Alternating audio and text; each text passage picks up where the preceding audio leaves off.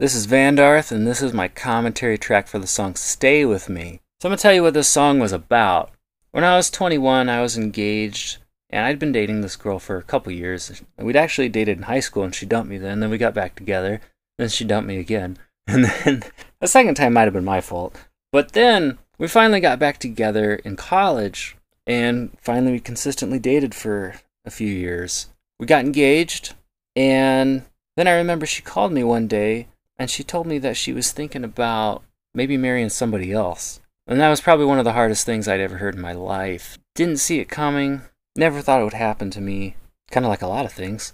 But it did. And I remember when she called me and told me, she asked me if I would not make any decisions right then. And I would just let her have some time that week to think about whether or not she really wanted to stay with me or not, or if she wanted to be with this other guy. And that was hard. That was one of the most stressful weeks of my life, at least to that point. And just for the record, it's all right now. I don't have any hurt feelings about it anymore. And looking back, I realized we were people from just two different worlds. And maybe I got caught up in the whole high school sweetheart thing, but we really were two people who just didn't belong together. And she figured it out first. So looking back, it was right. But if you listen to the other songs that I was recording at this time, Canon and Drop D, literally a song called Revenge is Getting Famous So I Can Haunt You Forever. I mean, I just didn't see that at the time, obviously. But let's focus on that week. So on that week that she told me she was thinking about calling off the engagement, I didn't know what to do. And I had written an entire album called The Escape, and it just seemed like it was missing that one big opener, like the melodic radio single that catches your attention, that's upbeat and fast. And I wrote this song, the last song for that album, as the opener. And it was actually an appeal. I was trying to convince her through this song that she should stay with me and just see what we become. I thought we had all this potential if she would just wait and see. So I started writing this song, and I actually wrote it while I was at school. I was going to school at IUPUI. I believe I was a sociology major at the time. I had 7 majors, so it's hard to remember. But I was walking around campus writing this in my head without a guitar. I came up with the guitar part completely in my head, just walking circles around campus with my backpack and my hoodie in the fall. And I wasn't happy with the guitar part. I just kept thinking, originally my intro and my verse and chorus, it was just kind of a normal chord progression, and I wanted to throw something in there to put my stamp on it. Because I'm a guitarist, I wanted to make unique music. I wanted to make riffs. So I kept trying to mix it up a little, and I finally came up with what's the intro to this song.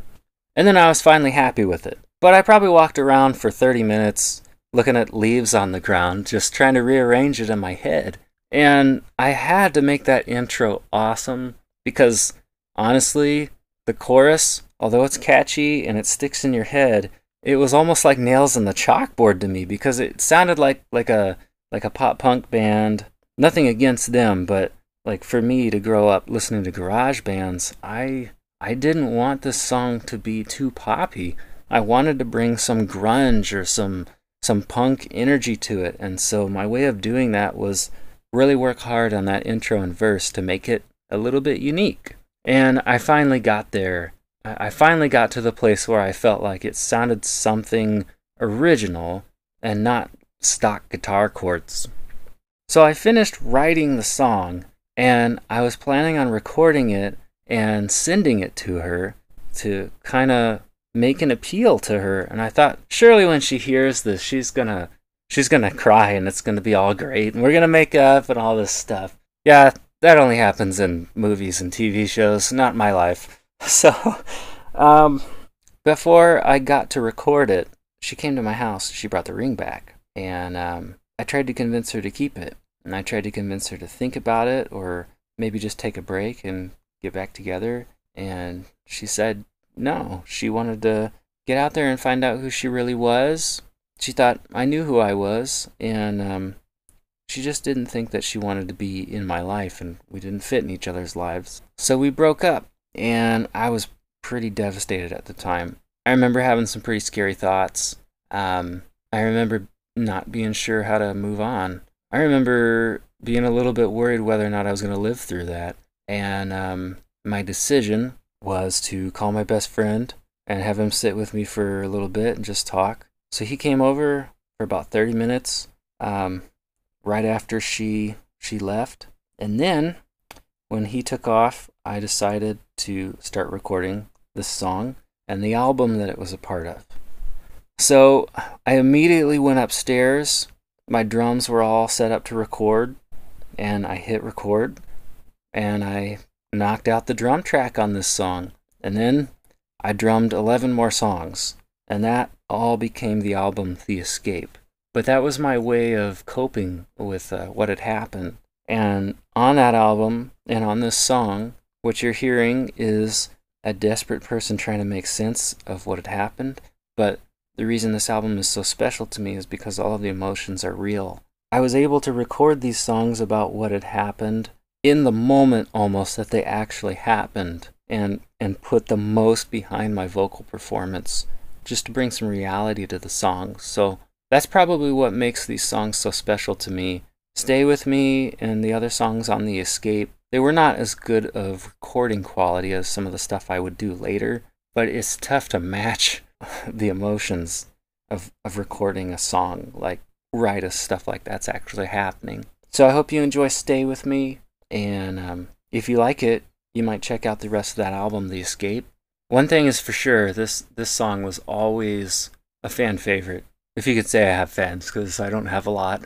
But my friends, they would always pick this song out as their favorite out of everything that I gave them. And that means it's one of the special ones. There was some cool stuff about how I recorded the guitars. I actually ran 2 mics on my amp. So I got a Mesa Stiletto half stack. I put a Bluebird mic on. It's a condenser mic. And I also put an SM57 at an angle. So you've got 2 mics, and I believe they're all panned to one side. And I also ran my guitar cable into a flanger pedal that had 2 outputs. So I split the outputs. One went to the amp, and the other went to this Mesa Dual Rectifier recording preamp. It's not a Mesa Dual Rectifier amp. It's strictly for recording. It's a way to plug in, use some preamp tubes to record direct and get a Mesa sound. So I wanted to build this like insane wall of guitars by doing one take with my amp and those direct Mesa Dual Rectifier channels. So I put them in the other speaker, and you get this humongous thick guitar sound that was so big, so many tracks, 4 tracks, so much going on that I almost didn't know what to do with it when I was mixing, because there's just so many frequencies to work with. How do you make that crisp? How do you make that clear? But ultimately, I like it because it sounds different. Now, I've never used that same technique again, and I probably never will, but I think it sounds cool for this album. So I hope you enjoy Stay With Me. Thank you so much for listening. This is Stay With Me.